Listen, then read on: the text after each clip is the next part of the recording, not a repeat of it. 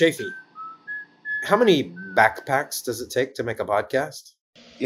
I kind of imagine him kind of in a sort of a dusty office overlooking a little town square, where he says they suck the oil out of the ground.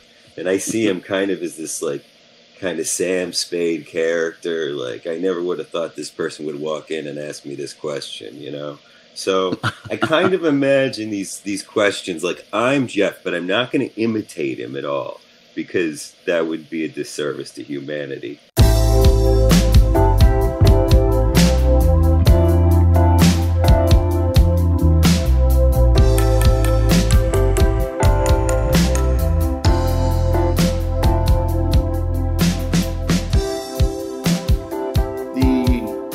Glowing peacock glows no longer, for the sun is setting over Austin, Texas, and indeed over my tiny little casa, where the birds are asleep on Bill the Landlord's bird feeder. And I am so glad to be here recording episode number 141 of One Magical Hour, a Matthew and Schaefer podcast spectacular. Man, we got some good stuff going for you tonight. We have a special poetry corner, one that I want to have a little fun with. We'll see how that goes. Be a slight variation from the norm. We probably need to talk about some poetry too. Talk about some celebrity podcasts and some celebrity podcasters, and maybe one of us is included in that. I don't know. We'll wonder along with Matthew about some things. And of course, my beloved friend is coming back from the COVID. That's why there's been a little bit of a break between this and our last show. So we'll get Matthew's minutia about the virus. Big deal. I'm super excited about that, especially having lived through it myself. But first, let's welcome him. He is a Rampy, not a Roy. He's the pride of Tarzana, California, for his smooth children's folk rock stylings. He's a friend of the Shoeless Piper. He is a navigator of the celestial maps, cosmic maps, the new age. He's Matthew Rampy. You are the podcasting queen. Young and sweet, only 17 episodes. Podcasting queen. Feel the beat from the laptop screen. Oh, yeah. You can talk. You can jive. Having the time of your life. Ooh, see those boys, hear that scene, digging the podcasting queens. That sounds right. Yeah, that's us. I am happy. You are the podcasting queen, Shafi. I am happy on this Pride weekend to don the title of podcasting queens. I realized that I had no ABBA thus far in my parody. Come on. If I start paying attention in life, I'm gonna notice all kinds of things. Come on. I gotta tell you real quick, I've been listening to the podcast. We've been off for 2 weeks. I survived the COVID. Get to that in a minute. And I was telling you that I was listening to. We each tell each other that we listened to this episode, but usually you didn't. You listened to the 45 minutes of 58 or whatever. And so I was letting my phone just play these ends of episodes that I hadn't really listened to. And I find that even though to us, towards the end, we're like, oh, what are we doing here with our lives? What are we talking about? But it leads us to some interesting topics right at the end. Yeah. Sometimes obviously we're shot out of a cannon at the first of the show, and that's a lot of fun. But man, there is something about we're tired, getting drunk, or just running out of material, and then the interesting stuff starts happening. So, no doubt. So I just recommend all the listeners just listening to the end. I've also gone back and listened to a couple of seminal episodes. Episode 54 I can't remember the title just now. It has to do with the whole episode 54, the 1996 Tarzana, California Children's Folk Festival, where we. I mean, this goes back to like a previous inside joke, but then the way we were saying it on the show might make you think that this actually happened, and because then I was like, oh, and it wasn't the summer of '95 because you were in jail in Mexico. Remember that? And like, oh, yeah. We had this ruse. I mean, like I feel like the show's moved beyond us playing some ruse. Maybe not. And then I started listening to episode 77, the 2021 Inter Tarzana Topanga Children's Folk Festival, which is, I think, the second time that we had Alex on the show. And like, I think maybe he's a little bent. Just, he mentioned recently that this was the soberest he's ever been recording the show. And then there seems to be like some misunderstandings between he and I right at first, and there was this whole thing where you were calling him Larry Wilderness and we like hadn't even said his name yet, and I don't even remember that. I mean, I don't know why I would be calling him that even. He put it on his video chat thing. Yeah, and then I thought it was some inside joke, and then he points out to us that 6 seconds of the theme song have been cut off from the editing. And then I didn't realize. And then I was like, you got to bring this up on the show. And he's like, we're talking on the show. I don't know. Alex is great every time. But it's weird going back and listening to this thing, which has gotten better, but it's hard to define how.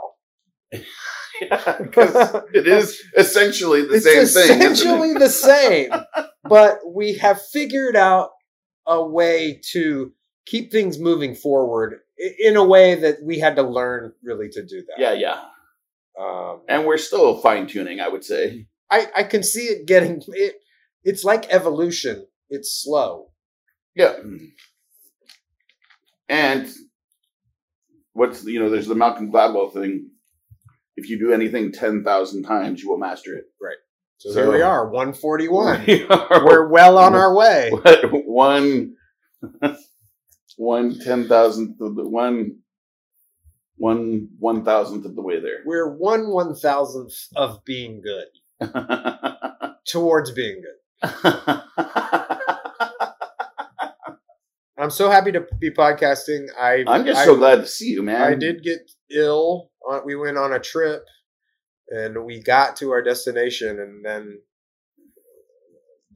Isabel tested positive. Apparently, the whole 5th grade was hot with COVID on the last 2 days of school. Oh, no. And on the last day of school, Isabel I was like, well, how was the last day? She was like, oh, it was sad. Everybody was crying, and so I could see them. They're just like, they're all have high viral loads in their tears, and they're just splashing their tears on one another. And God, so gross. And then, like, the night before, we had a super early flight. And, like, right before bed, Isabel was like, my throat's scratchy. And then we went to Tulsa, Oklahoma, to see The Gathering Place, which is this amazing public park project there.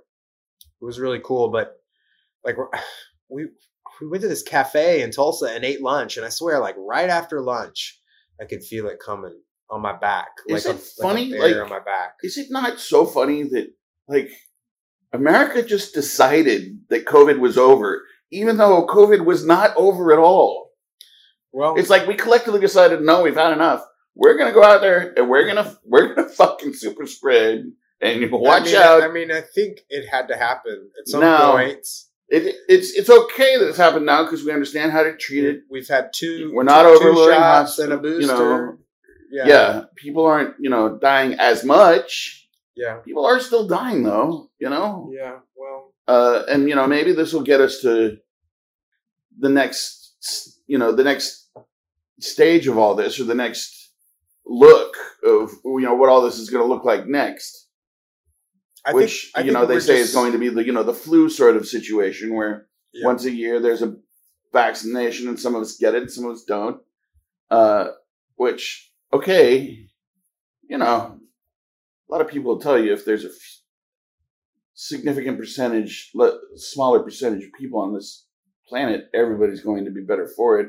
Right. And I don't just mean humans. Right. I mean like polar bears and dolphins and whales and humans. But let's not. I don't mean to be maudlin. It's just a fact. Yeah.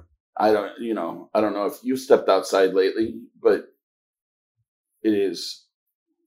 I don't know. Chuck and I were arguing with each other. I mean, the numbers are there. It's getting hotter for longer. Yeah. But we were also talking about the fact that in our 40s, we are far less equipped to deal with hot weather than we were, say, 20 years ago. I feel more equipped now. Yeah. I know we've talked about this. My body used to run really hot, and now it does not. I can tolerate it much better. That's interesting. I think I probably have high blood pressure and you have low blood pressure. I don't. That's not true. I do not have low blood pressure. I wish. Yeah, I mean, it's not fun. What were y'all arguing about? Who? You and Chuck. No, we were talking about whether commiserate. We were like, is this global warming or is this the fact that we're 40 years old and we just can't handle this shit anymore? Right. But really, it's both. Yeah. We are on track. I was talking with. It's going to be a hot Dick. I think it was 2012. We had 100 days over 100. It was 2011.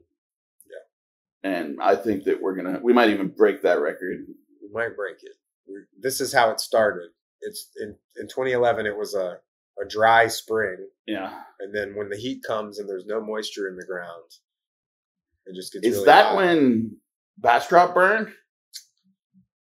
I don't think so. I think that was 20. No, maybe it was.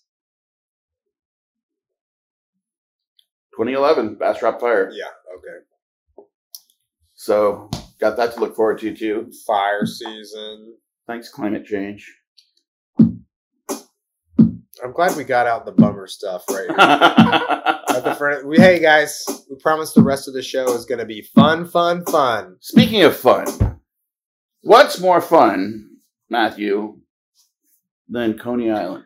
I don't know. It sounds fun. I've never been there. Is it fun? Island. Coney Island is awesome. Yeah. Coney Island is there used to be an amusement park there? Yeah. There's still an amusement park. Still an amusement park, okay.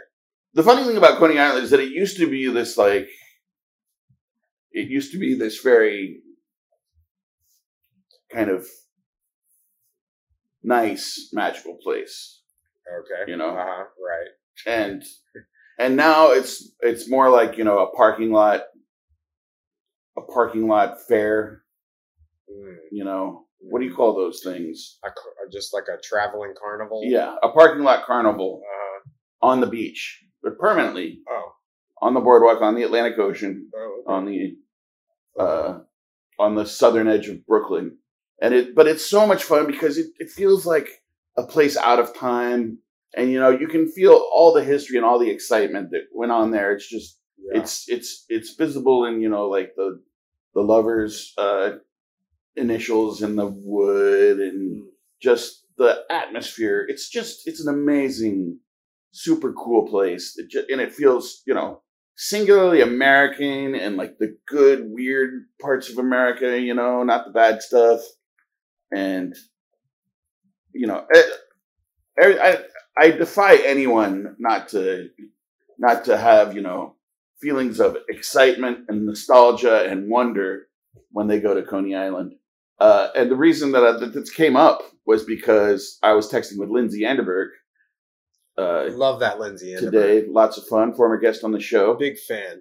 And she is taking Fiona there tomorrow. And I was like, wow, what an amazing memory to have for your whole life to go to Coney Island as a young girl. She's like, yeah, this is her, third or fourth trip. But I guarantee you that she remembers like some version of her very first trip there too, which was, I think, 2021. No, sorry, that's not. 2020 or something. Doesn't matter. But I was just, and Lindsay forwarded me some pictures, and they're just brilliant. That's Lindsay's... Fiona is Lindsay's daughter. Okay.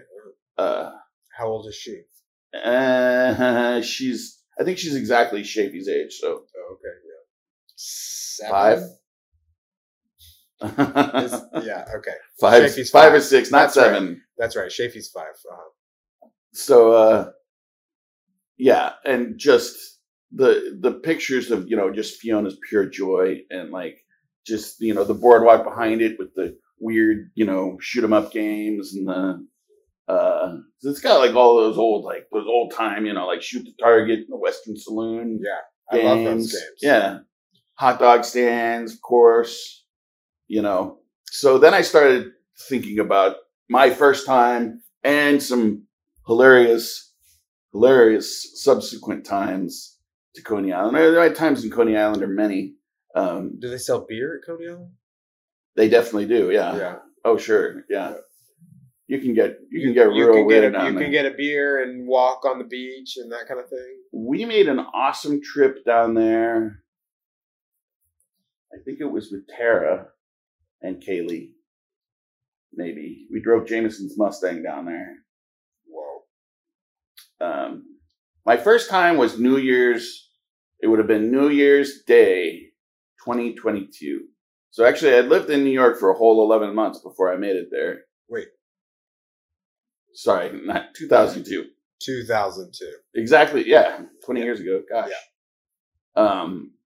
And we went on New Year's Day just to, there's the whole polar bear thing that they do there, but we had already missed that. We just went because it would seem like a weird, fun thing to do on a day when everybody had off.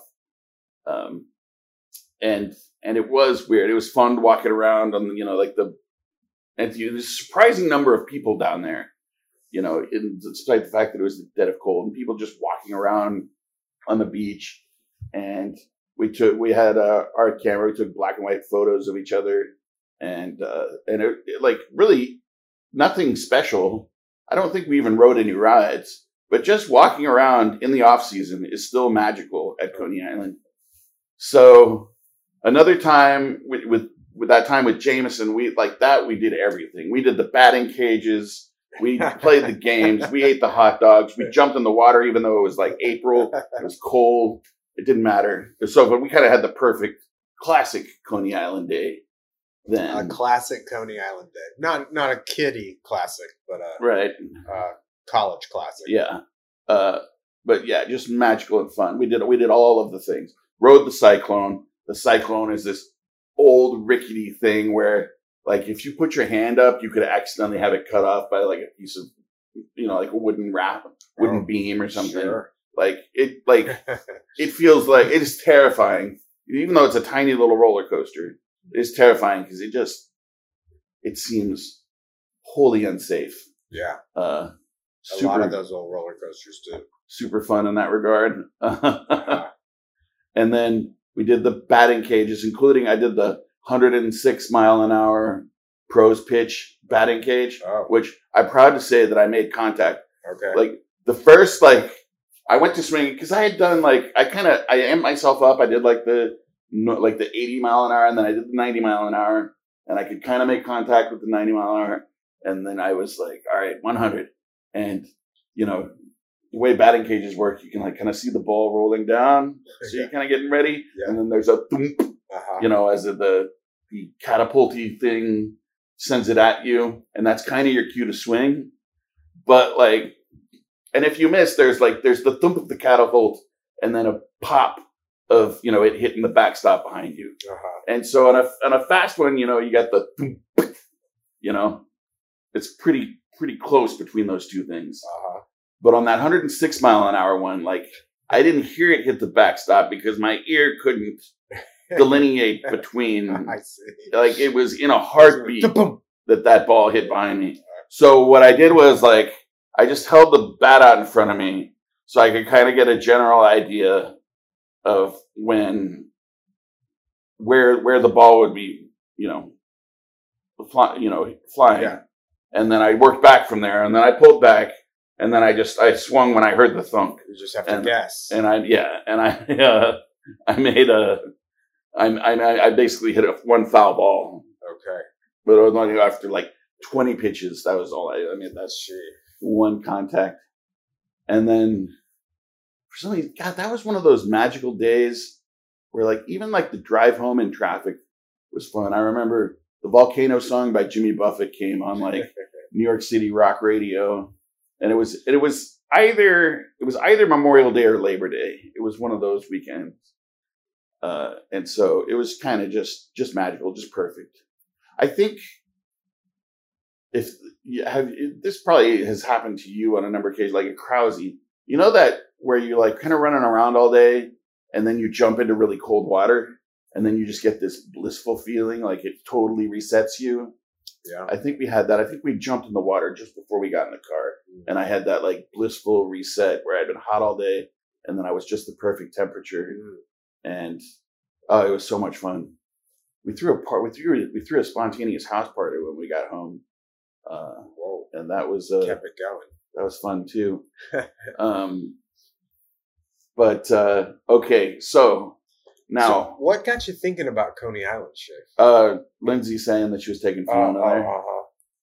And so weirdest trip to Coney Island though. It was my friend British Dan Morrow, who we need to get on the show. Dan, the British man. And his father wrote "Can't Smile Without You" that was a hit for Barry Manilow. Oh. He's a musician too. He's got a really cool band called The Morrow. He and I were at a house party, and there was one other person with us, and I can't remember who it was. So get at us if you were involved in that trip. I would be curious to know. We were leaving a house party in like kind of a part of like central Brooklyn that we didn't really know. You know, we weren't familiar with. And it was kind of empty. You were in a neighborhood you were unfamiliar with. Yeah, we're an unfamiliar neighborhood. Not a bad neighborhood, but just an unfamiliar neighborhood. Yeah. And not a lot of taxi cabs. And we had I guess we had just brought it and not drank it. I don't think we stole it, but it was a big bottle of wine. But uncorked. I mean, corked, sorry. Unopened. Big bottle, huge bottle of wine.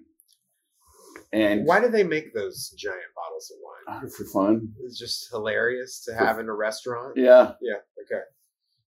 And we get out, and this happens on weekends in New York City. There's midnight work on the subway. Oh, geez. And when you're already in an unfamiliar neighborhood, it can be really confusing. Oh, yeah. And like I said, no cabs. Like stops are closed. Yeah. No cabs around. And so the uptown train wasn't running at all. The downtown train was running, and it was Coney Island bound.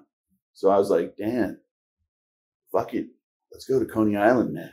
It's like 4:00 in the morning. And he is 100% in. And whoever else was with us too. Wow. And we get on that train, and we're trying to open that bottle of wine. There were definitely no corkscrew. No corkscrew. No, of course not. There were definitely other people on the train. I remember that. And it's so funny to me. We were really drunk. Like, these memories are very hazy for me. Right. We were really drunk. Right. And I can only imagine how amusing it must have been to see, like, these three people, like drunk monkeys changing a tire, trying to open this giant bottle of wine with, like, their keys, you know? Just doing all sorts of stuff. It's difficult. Yeah. And we didn't even get close to getting this thing open. And that whole trip down. We get out, and it's just like civil twilight, you know, or sunrise or whatever you call that. Like, just barely the beginning of sunrise. The sun's just coming up. You know, over the Atlantic Ocean. Yeah. Is where you're standing there. Yeah. And we walked down. Our first stop was the water. And we wrestled with that bottle some more. And at some point we did get it open. But we didn't have any cups or anything. Without breaking the glass? Yeah. We didn't have any cups or anything. And I think like the cork was like floating in it and all like gross, like broken up. So every time you sip, you got a little bit of cork. And we jumped in the water, which was very, very cold. And like, but also gave us the reinforcement that we needed to then like continue walking around in like ghost town, Coney Island, where there are still people like kind of going about their day, like Russian guys opening their like pickle shops, you know, and kind of all kinds of weird stuff going down. And we find this all-night diner, which is just a classic New York diner with the round stools on the bar, long bar, behind which, you know, the guy is like taking orders, you know, and yelling it back through a window. Checkered tile. And yeah, you bet. And he like was just super amused by us. Oh. He was like, what, you know, he was probably bored, you know, like, or whatever, but like this old, like kind of old Russian guy or something, or old like South Brooklyn dude. And he got us cups and let us just like sit there drinking that wine while we ate like eggs and sausage diner breakfast, hash browns, all that stuff. That seems like an oasis. Saved your life. And like a magical like Sunday morning dawn at Coney Island. Definitely one of the most magical experiences of my life. Just sitting there, just getting full bore, further drunk. You know, at a diner, you know, I wonder if. What's your memory of finally getting home? Oh, non-existent. Right. I think we fell asleep in a big pile on the subway.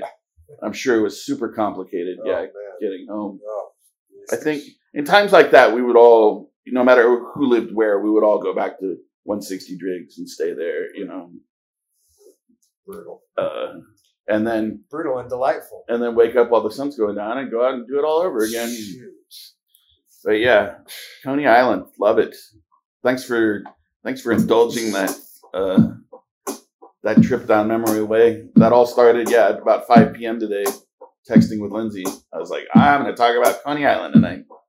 So well done, Lindsay Anderberg. Well, another thing I noticed about listening back to, and I had this on the show sheet, about listening back to shows is when you start talking about your days in New York, it's magical every time.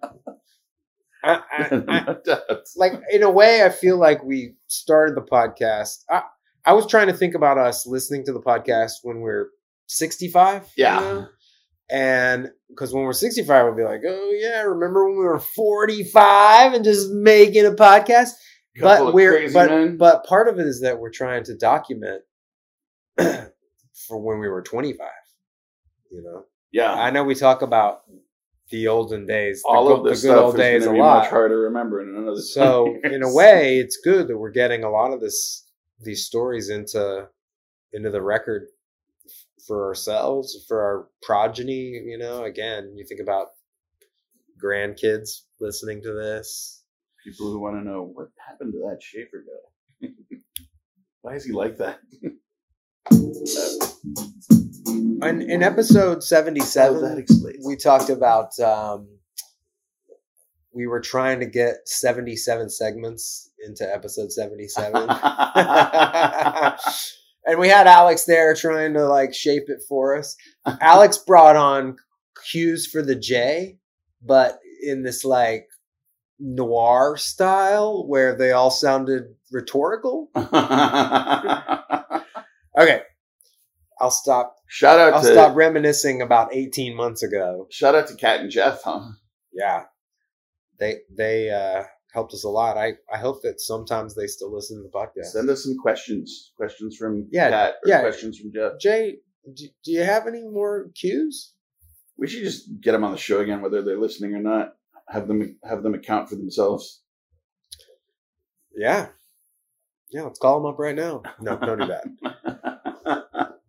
Don't listen to anything I say, except this talk that I record on the podcast. Shafi, can you tell me a little bit about futurism? Yes. Here, wait. Let me do the same. This is the segment where Shafi tells us about futurism. It's the future. Maybe this podcast celebrity sighting and futurism, there's some crossover in their subject matter. Oh. So I think maybe... podcast celebrity sighting. Podcasters talking about podcasts. And futurism. Okay, I'm going to do futurism. This is a great mashup segment. There's going to be a futurism segment every week from now on, so that I can hear you do that again. The problem with segments is that they always fall by the wayside. Not all of them. We still have Poetry Corner is obviously the anchor. In fact, I like to think of the podcast as the BIOS boot up for the Poetry Corner. And in fact, when we tell people what our podcast is about, we should just say we read poetry. It's a poetry podcast. Yeah. Just don't mince words. If somebody says, "What's your podcast about?" You just say it's a poetry podcast where we read poetry. But we can bullshit for 55 minutes first. I'm just saying. Tell me about the future. Now! Podcasts. I want to hear about the future now! So, exciting thing happened. We're at the bar. Charlie and Dick and I are watching the Golden State Warriors play the Celtics in the NBA Finals. They're in the Bay Area. Is that Steph Curry? Steph Curry, you got it. They're in the Bay Area for the game. And I noticed that right behind the Bay Area bench, and this is so podcast nerdy of me, so nerdy, I recognize Molly Wood from the Making Smart podcast sitting there right behind. And I was like, guys, I'm pretty sure that's Molly Wood. And they're like, who the hell is Molly Wood? She's also on Marketplace, right? She used to be on Marketplace with Kai Ryssdal. She's not anymore because she joined some kind of tech venture capital fund as their CTO. Okay. And that's probably for the paycheck, right? Yeah. Yeah. So that's probably, you go, Molly. That's how she's getting courtside Golden State Warrior tickets. Yeah, right? Because APM doesn't dole out courtside Warrior tickets on the Reds. They have APM does a lot of wonderful things, but yeah, that's probably not. I'm just saying, there's not that kind of perks at that job. Go on. But she also does one called It's a Thing, which is kind of basically a trend forecasting podcast or a trend recognizing podcast. Okay. Is this really a thing or not that's going on in American culture? Yeah. Or global culture? And so I love listening to that podcast too. I love everything about Molly Wood. I got a huge podcast crush on her. Podcast crush. Yeah. Watch out. Get your restraining orders now, folks. That's a joke. No need for that. I'm a sane and rational individual. Love you, Molly. Come on, Shafi.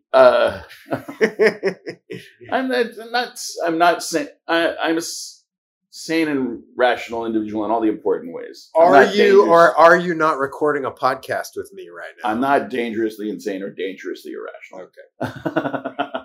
Okay. So yeah, Dick and Charlie are kind of just laughing at what a nerd I am. And then later on, she mentioned on her podcast that she was at the game. I was like, yes, I knew that was Molly. Nice. So really funny to me. And then they started talking about something, and this jives over into futurism. They started talking about movie lengths. The length a movie play, the running time? Yeah. Okay. And this is something that I'm on board with 100%. I've felt this way for 2 decades now. And that is, I am vastly more interested in watching a 90-minute movie than watching a 180-minute movie. Okay. In a second, Okay. That will be the way I choose between 2 movies. Okay. Is it closer to 90 minutes or closer to 2 hours? 2.5 hours even, or hell, 3 hours, lately. And, sure, and Wagner's The Ring Cycle. And see,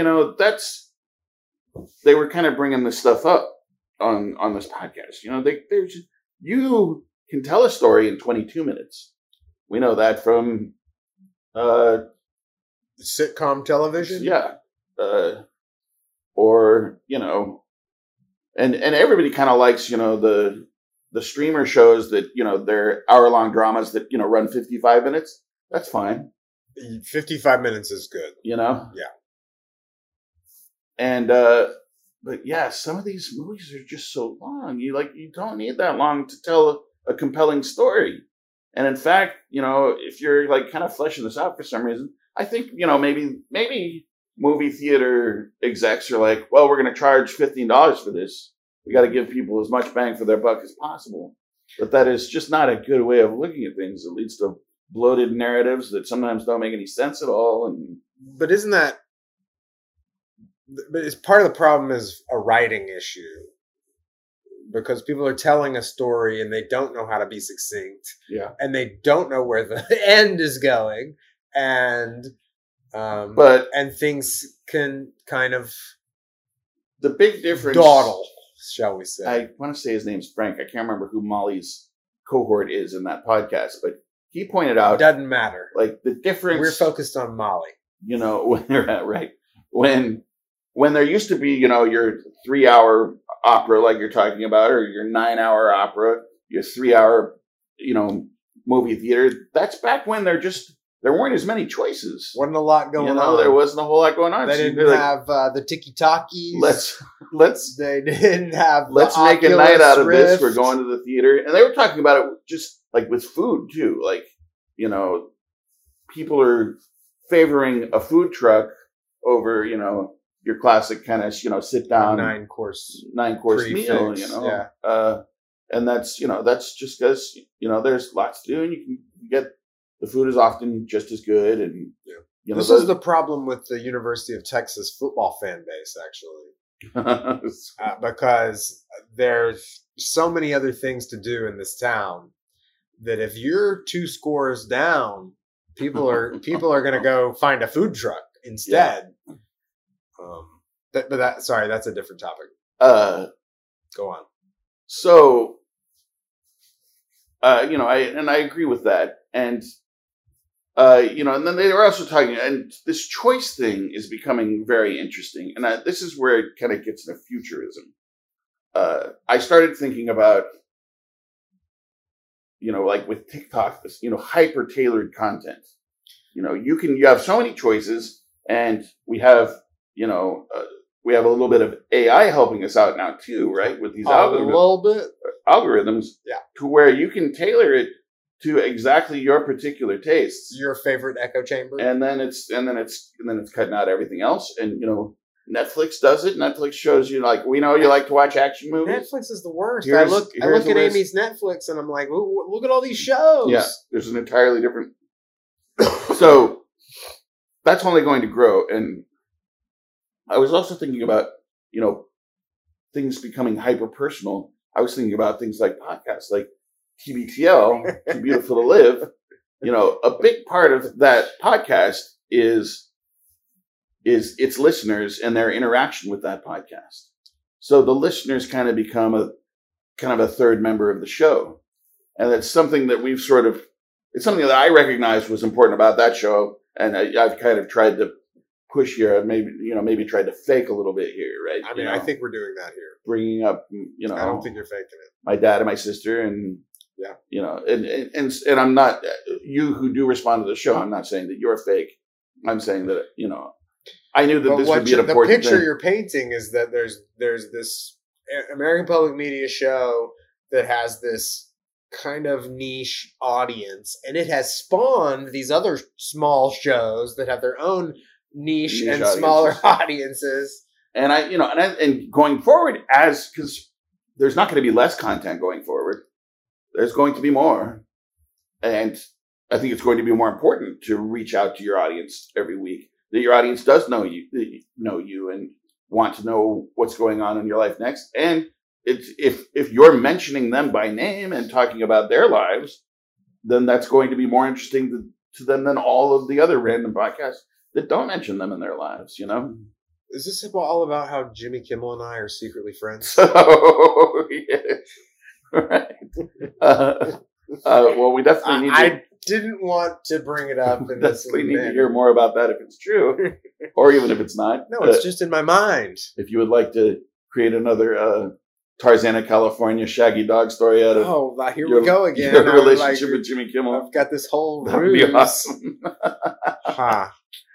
And so get at us. Embarrassing. Get at us if you want us to expand the fake storyline of Matthew's relationship with Jimmy Kimmel. Oh, you know who did get at us? Wait, let me finish this. Oh, sorry. Because we're just leading into the futurism thing. Oh, yeah. So this is... I didn't mean to suggest you were done. Problem is I'm never done.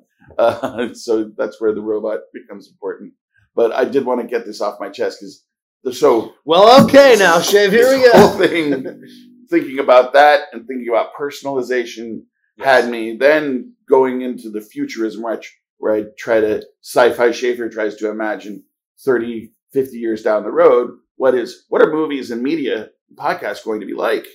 And I've often thought because, you can tell computer generation is getting really good, right?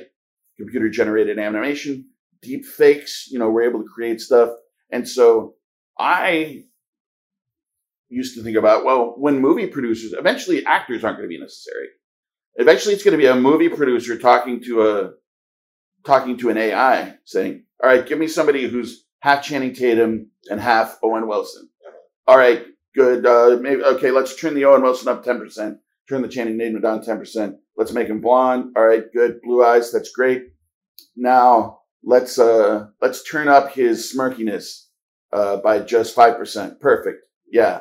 Now now we're gonna give him a vote. Technical. Throw in a little Matthew. We're gonna give him there you go. We're gonna give him let's give him a 70% technical vocabulary, and let's give him about 30% street vocabulary.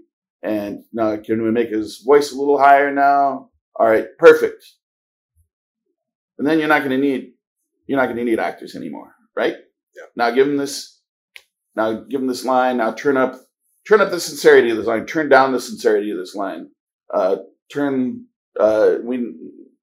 This line needs to be 80% yelled. This line needs to be 20% whispered. Turn down the romance of this scene. All that stuff. And then, I believe that this is going to happen. It's possible.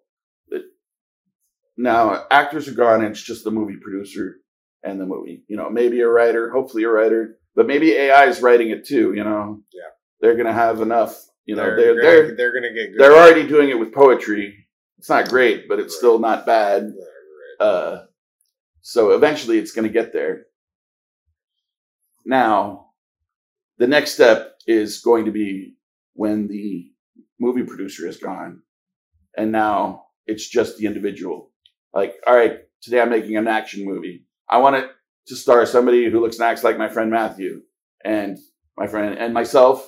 And I want my dog in it. I want there to... Oh, wait, so you're the producer? Yeah. Okay. Now I want it to begin with in a city that looks like New York. Now I got an apartment there. It's a fancy apartment. It's now it begins, with the normal morning conversation. Let's turn down the romance on this, and let's turn up the humor on it. Cool, great. Now, but then you're in the movie. Now there's an explosion. Yeah. Yeah, and then you're a deepfake version of you. Then you're. I shouldn't say deepfake. Hyper real version of you. But wait, are you watching it? But couldn't you just be in the movie? Couldn't you arrange an entertainment setup where you are the president? You're right. And now you're talking about you're feeling I just listened to this physicist talking about the future and talking about how that's great. Now you're talking about one step beyond what I'm talking about. The net is this hive mind that we have, but then the next step is that but let's go back, because now I want this to be shareable.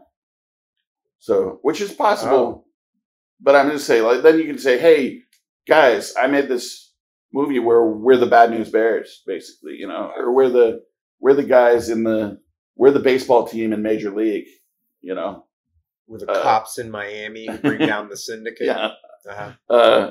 And then you can share with each other. But what you're talking about is even more fun. You guys can say, hey guys, I created this VR thing. We're all going to participate in it tonight. We're all going to be cops in Miami. Or my life would be like a Michael Mann movie, like Gradient. When you look out across the city, you see this great like auburn gradient that comes down from the top. I love it. I don't know if you've ever noticed that about Michael Mann. Yeah, he's also way into. No, I'm thinking of Tony Scott. Tony Scott is famous for his blue lit silhouette sex scenes. Oh, there's one in Top Gun. There's one in. Okay. He has one in every movie. There's one in True Romance. Oh. They're shot exactly the same way. And there's a sexy song, "Take My Breath Away." True Romance is in my top 5. Yeah, very stylized, like you were saying, hyper stylized. Yeah, that's pretty much how I kind of shape reality in my head. It's hyper stylized. Yeah, a little bit. I think that helps me cope. That's interesting. One Magical Nation, get at us. Tell us what your movie would look like. What I feel like I think I would try to just go back to Groucho Marx, to the Marx Brothers, just have it be like me hanging out with those guys. It's black and white. It's Coney Island. And I'm the sixth Marx brother. I can't imagine anything better than that. Yeah, how much fun would that be? That's pretty fantastic. Boy, I'm glad you talked about Coney Island. I'd like to go there someday. You could be in a Steve Martin rom-com. I'd like to go to could be in the I'd like to go to Coney Island with Alex Battles sometime. I think that would be appropriate. And that's a very achievable goal. Let's make it happen. All right, play that robot. Get me out of here. That does seem possible. Thank you for joining me in my trip to the future. Oh, the future. So, people have been getting at us. I mean, just people we love. But Brian Benitez got at us. He got very upset about our conversation about drummers who are also singers, which we really did stumble around. I want to say that not everyone has the deep knowledge of musical history and just the knowledge of music like Brian does. And so I understand that a couple of punters like us, a couple of shavs like us, we're not fit to discuss rock and roll in Brian's ears. Brian did get at us and clarify some drummers who sing, which I feel like we at least named one of these guys, but Don Henley. Let me just read the text. We got a text from Brian, and the text said, "Drummers who sing: Don Henley, Phil Collins, that guy from Night Ranger." That's hilarious. Who is the guy from Night Ranger? What is Night Ranger's big hit? I don't think it matters. Mickey Dolenz, which should we have known that Mickey from the Monkees? I think we brought up Mickey Dolenz. I think we brought up Don Henley too. Karen Carpenter, Ringo. Didn't know Karen Carpenter. I mean, I wouldn't. Does Ringo sing? Yeah. I mean, I know Ringo's got a couple of songs, but he back up sings the other guys. Okay. And on his solo effort, he's the front man. Yeah. And of course, Geddy Lee is the singer of Rush. How many phones do I have to throw at the wall? That was a continuation of the reading of the text. How many phones do I have to throw at the wall? Yeah, that's hilarious. And Brian was specifically responding to us. Remember, we were like drummers who are the front man of a band. Yeah, that was, and that's what we were. That was the specific. The Eagles, Genesis, Night Ranger, Monkees, Carpenters. But Ringo and his All Stars. But Mickey Dolenz is not the front man of the Monkees. Yeah, right. I mean, who is? Davey. And the Monkees were a fake band anyway, right? They were a fake band. Sorry to all you Monkees fans out there. Brian. Don't get me wrong. I loved watching the Monkees. Oh, I love the Monkees too. Brian. Also, rest in peace, Mike Nesmith. Brian, thank you so much for listening to the show, for engaging with us, and we apologize for frustrating you. It's going to happen again. It might happen before the end of this show. Might have already happened. Hang in there, my friend. You guys were talking about y'all playing video game golf together. Yeah. Did you hear about this new golf league? Live Golf? No. It's weird. I only heard about it this week because the PGA Tour kicked out these players that have contracted with this up-and-coming Saudi-backed golf association. Oh, wow. They're like, you can't do both? They were like, they pulled their cards. That's Dustin funny. Johnson and Phil Mickelson, two of the biggest names in golf, are off the tour. Wow. I guess the majors don't count. I think they can still play in the majors. But so this thing, they were playing in London this weekend, Live Golf, and I guess it's backed by the Saudis. And the reason it came to my attention because it was all in the sports news that the PGA Tour, like I hadn't heard about this, but there was like, hey, PGA Tour kicks out there's 14 players that contracted with this. That's funny. Did they kick them out? Is it like a snobby thing? Or? Well, it is reported that Phil Mickelson received a payout of $200 million and Dustin Johnson received a payout of $150 million just to join the league. And then they've got this team golf thing. I mean, they lost sponsorships. So. These guys are on a team, a 4-man team that like plays through the season, and then they do these tournaments, and I guess some of them are individual play and some of them are team play. There's some other names here you might recognize. Kevin Na. I mean, I think that the payouts is bullshit. There's money flying around everywhere. Poulter, Louis Oosthuizen. This is totally like, yeah, I'm recognizing a ton of these names. I mean, Sergio Garcia. Yeah. Yeah. Austinite. This is totally not. And I guarantee you the money flying around is not the motivation for kicking them out. This is totally. No, it's the Saudi these people human are threatening rights violation. But it's also the PGA Tour is threatened. Yeah. Like they're really the biggest game in the game. And there's this upstart organization. Interesting, right? Sure is. And you heard it here on One Magical Hour first, folks. Breaking news. So that was my robot. Did you like it? I do, and so does the robot. We were recently having a discussion about Luddites, us being semi-Luddites. Yeah, obviously we're not. We're surrounded by. You know what we should do? But you know what we should do is we know how to use pretty well. Actually, we should actually look into that movement a little more carefully and do a report out on that. But I haven't done that yet. Because maybe calling ourselves Luddites, calling ourselves is foolish. And then another thing, I looked up Night Ranger. I really don't know these popular Night Ranger songs. Like, what's the number one song? Well, I mean, far and away, the number one is Sister Christian. How does that song go, though? In my head, all I can hear is Christian, know the time has come, and you know that you're the only one to say, okay. Motorin. Okay. Motorin! What's he saying there?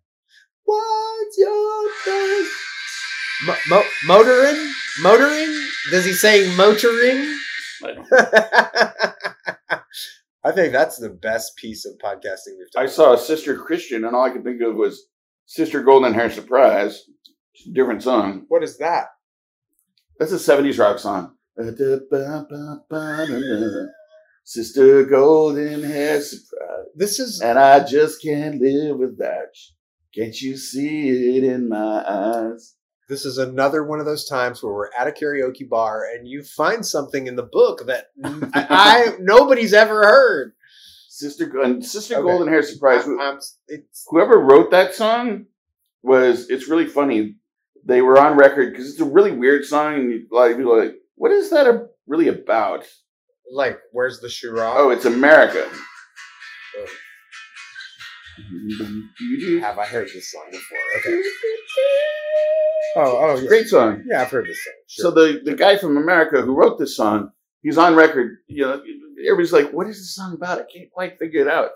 He's on record. He's like, I sat down and tried to write a song. I was impressed by the way Jackson Browne writes songs that sound like they mean something, even though they really don't. Yeah. He's like, I sat down to try to do that. Write a song that seems like it means something, but doesn't necessarily. And he ended up writing a big hit with Sister Golden Hair Surprise. That's just like this podcast. And Colin from Blue Sky has some hilarious breakdowns of that song about what it's actually about. Like, so it's about like incest. It's your sister, but then you didn't realize that she actually was blonde hair until your wedding night, and that's when you found out that it was your sister. Okay, I'm going to talk to him about that. He has some hilarious interpretation stuff. There's a couple more things that I picked up in listening to previous shows. We talked about Alex having a run of shows coming up. Yeah, we need to talk to him about how those run of shows are going. It was like, and remember, it's canceled because of COVID. Oh, it was. I think oh shoot. I think some things happened. Yeah, and then the second run of shows might have even run into some complications because of yet another return of COVID. Well, let's get him back on the show to talk about that. I haven't talked with him a whole lot because he was in Italy for a while with Alexis, so we definitely need to hear about that. And he's been talking about that W.B. Cooper movie. Oh yeah, DB Cooper movie. He talked about that starting in episode 77. Yeah, and mentioned it like every time he was on until he finally actually talked about it. I finally watched a little of it. Oh yeah, was it? It was entertaining. Enthralling. He described it as this movie could be as long as it wanted to be. Yeah. Speaking of movies, I don't know if I agree with that. Fair enough. One more thing. I have an avocado review, actually. Oh, you do? Yeah. Okay. Should I do my thing before your avocado? The last thing I wanted to mention about listening back was I realized that I've been a real pain in the ass. And I thank you for your patience with me. I absolutely don't agree with that statement. I don't know. I interrupt. I go off on a jag. It seems like as I listen back, I hear you being very patient with me. And I just appreciate that. So thank you. Okay. Let's hear your avocado. I have never found it a chore. Like,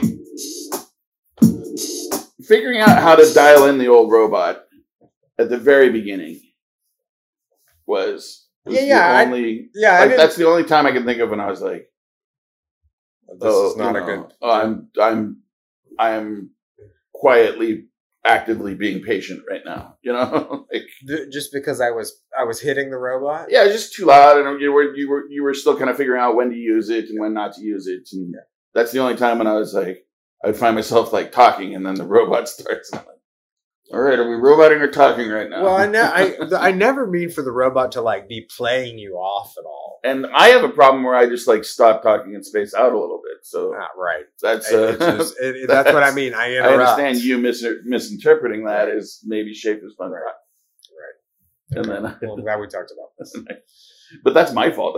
That's absolutely not your fault. That's you trying to keep the needle moving.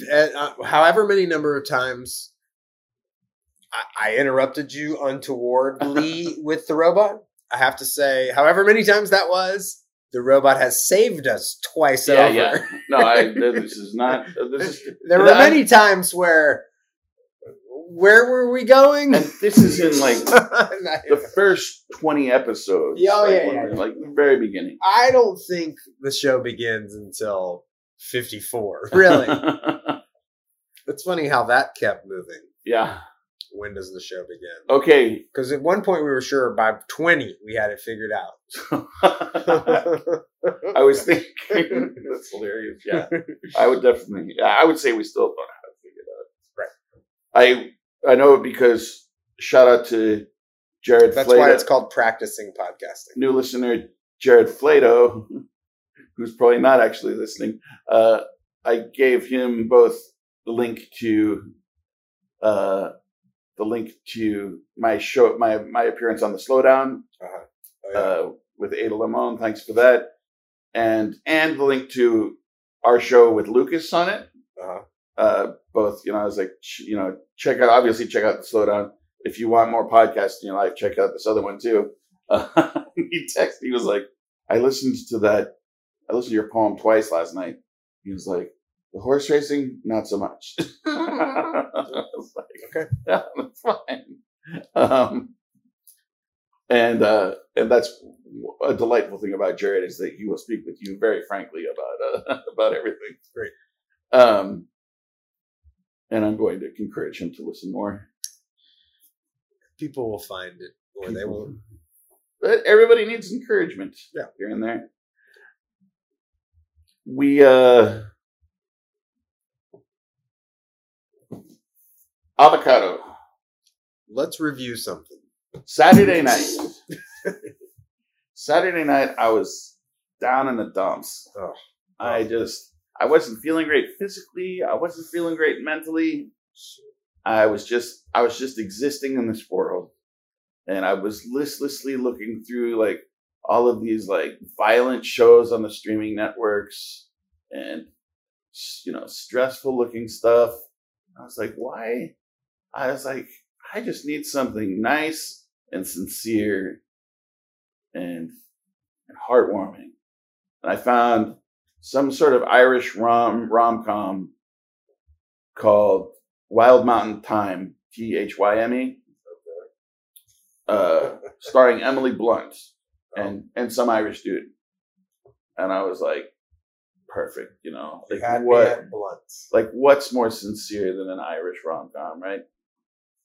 What else is Emily Blunt? And I was wondering about this. I love her. We were just talking about a movie with her. Oh yeah.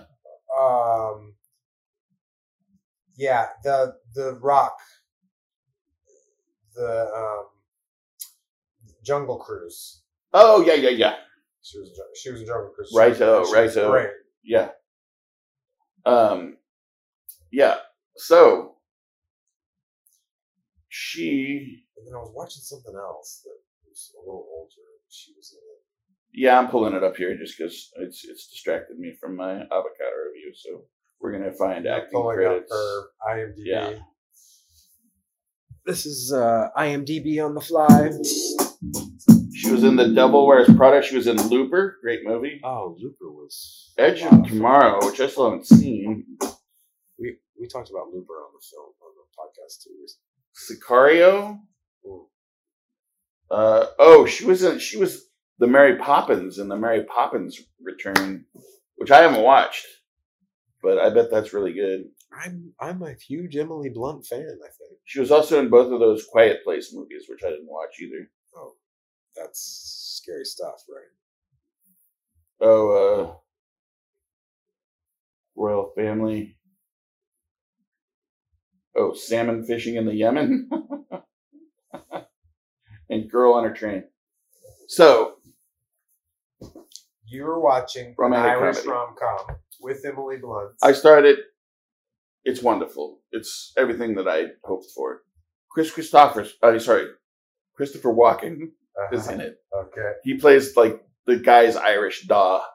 Okay. And he does his best. He does not hit the accent. But it's so weird and earnest that it doesn't matter. Like, he's still great.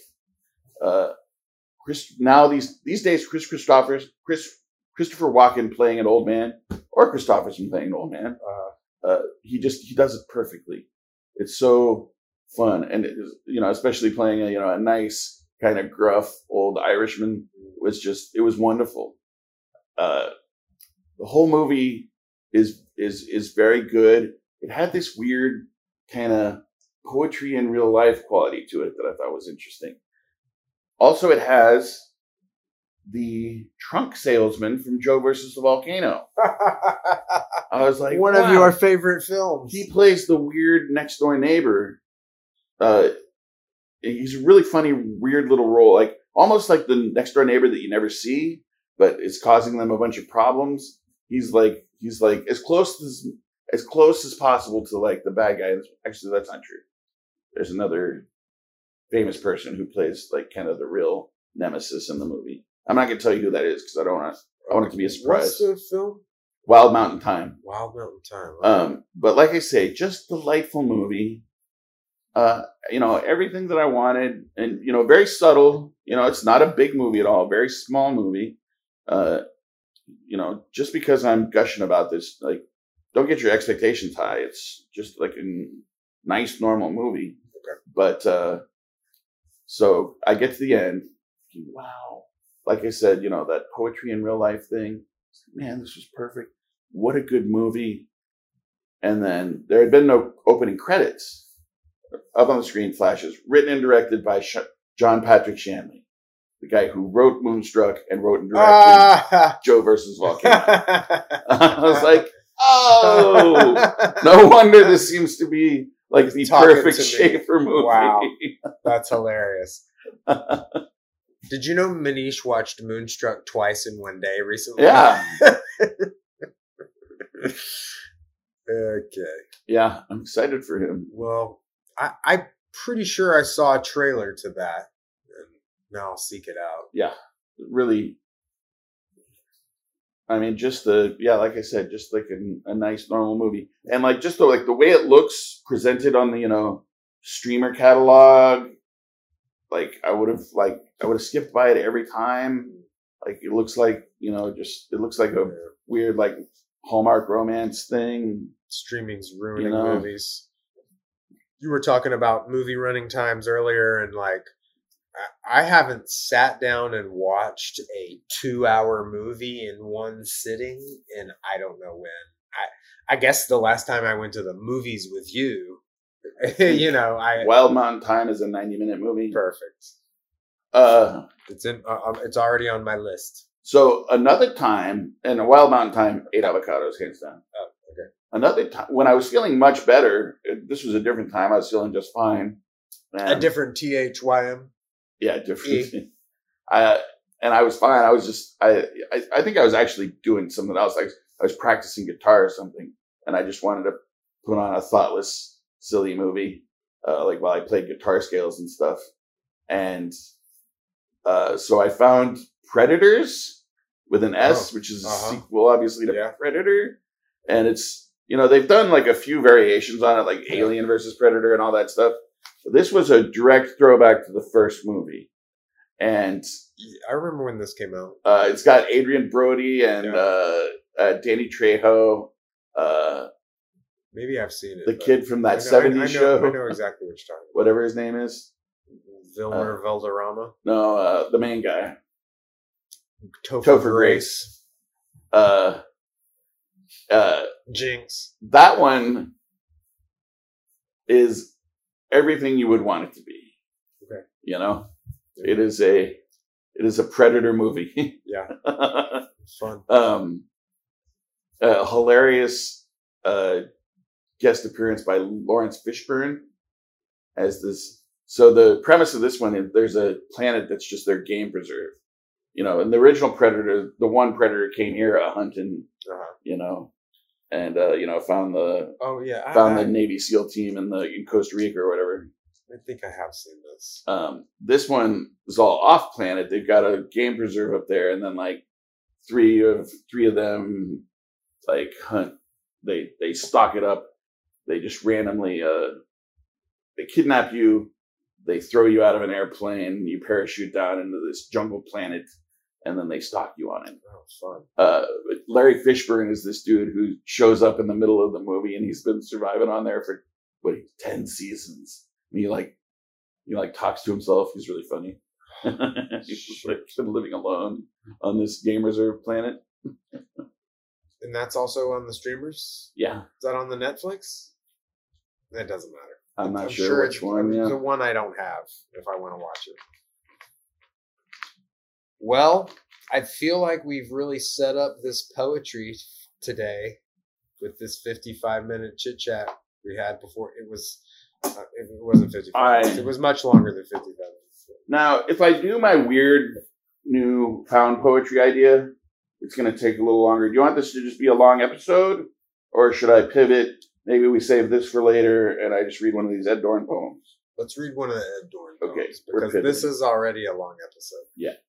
All right. We're pivoting, folks. We're not pivoting. We're just saving some of this great content for the future. I found, this is also found poetry. It's a weird little book that I found printed by a press in 1980, press out in Santa Barbara, California. Ed Dorn. Ed Dorn is one of the, kind of another beatnik, one of the Black Mountain guys. Kind of a later beatnik. Okay. Like us. Yeah. Jimtown. Like others, because, I call Jameson Jim or Jimmy. Yeah. So I thought this was funny. I was like, oh, Jimtown. Town full of gyms. The first assumption was somebody named Jim lived there, perhaps in a hut. But tonight, chasing Narcissus, drifting into narcotics, discovered the 1890 common name for Datura stramonium to be Jamestown weed. Do you know about Datura? Datura is a flower with a weird hallucinogenic quality. Is that like Jimson weed? I think it is, yeah, the same. Okay. Which, yeah, I guess Hunter Thompson talks about that. I've heard about that. But, yeah, Datura. I had a friend who talked about taking Datura, and he said it felt like he was poisoning himself. But he did have very weird hallucinations in a very weird time. He said he was in a room where some people were playing Mario Kart on the Nintendo, and he was holding his hand like it was a controller and fully thought that he was playing too. Like he was controlling on the screen. So that's funny. Yeah. So there's Ed Dorn's poem about Datura. Like finding this book has got me really curious about Ed Dorn. So I'm going to learn more about him, and maybe I'll tell you guys a little bit more about that. I've never heard of him before. He's got a whole series of little and I thought I knew all the beatniks. Haiku. I can believe Panama is the most beautiful isthmus in the world on the sole evidence of her name. Yeah. Where'd you get that book? I think that I either bought it from the experimental musician Phil Gale in Houston, Texas. And he was going out on a tour and needed money for it. He sold off a bunch of his books. Or I got it at the book sale to benefit the Poetry Project at St. Mark's Church, New York. Okay. Not sure which, though. We've got a couple of valid histories. Both places where I got really good, really weird, really cool old poetry books. It's a cool book. Well, we love you out there, One Magical Nation. We love you. We love to hear from you. Get at us. Thanks to Shafee for putting up with my shit all this time. It's been nothing but a pleasure, my friend. This will be coming up on 2 years now, huh? Coming up on 2 years on this podcast. We should make some more episodes. Yeah. Well, we'll be having Annie on soon. We'll be having Jason on soon. We'll be having we're having everybody on. If you're listening, you're probably going to be a guest on here soon. Kevin on soon. Derek said he would happily hop on. I wanted him to come on and chat with us about both the Poor Man's Game and the January 6th Commission. Just because exciting stuff. He had a front row seat for both He's in DC, so he's must see TV. Okay. Well, one thing I know about insurrections is the poorer the choices, the sweeter the wine. The shift in the center of violence may reflect the shifting contours and fights between criminal organizations, male and CIC. Battle is increasingly coming down to a fight to the death between Sinaloa Cartel, a more traditional drug trafficking organization widely considered the most powerful in Los Angeles.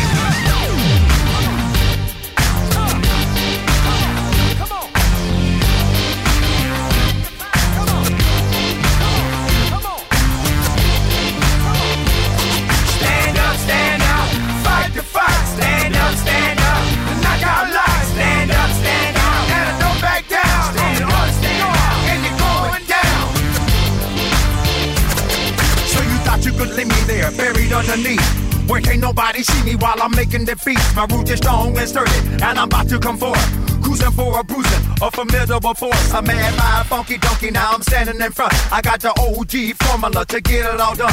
So step back and put your ear to the ground, cause I'm on a war path and I ain't backing down. Stand up, fight the fight. Stand up, knock out lies. Stand up, and don't back down. Stand up, and you're going down. Stand up, fight the fight. Stand up, fight the fight. Stand up, knock out lies. Stand up, and don't back down. Stand up, and you're going down. I've been sitting on the top in the back of the shelf, so I think it's about time I express myself, cause it's sitting on the top of a buried city of gold in a full kind of street, credit tenfold. So I'm coming through the back door while you ain't looking, no bridging you at the knees and causing a crippling. So step down, cause I'm stepping up, and it's never too late for a late bloomer rise up. The shift in the center of violence may reflect the shifting contours and fights between criminal organizations, male and CIC. The battle is increasingly coming down to a fight to the death between Sinaloa Cartel, a more traditional drug trafficking organization widely considered the most powerful in Los Angeles.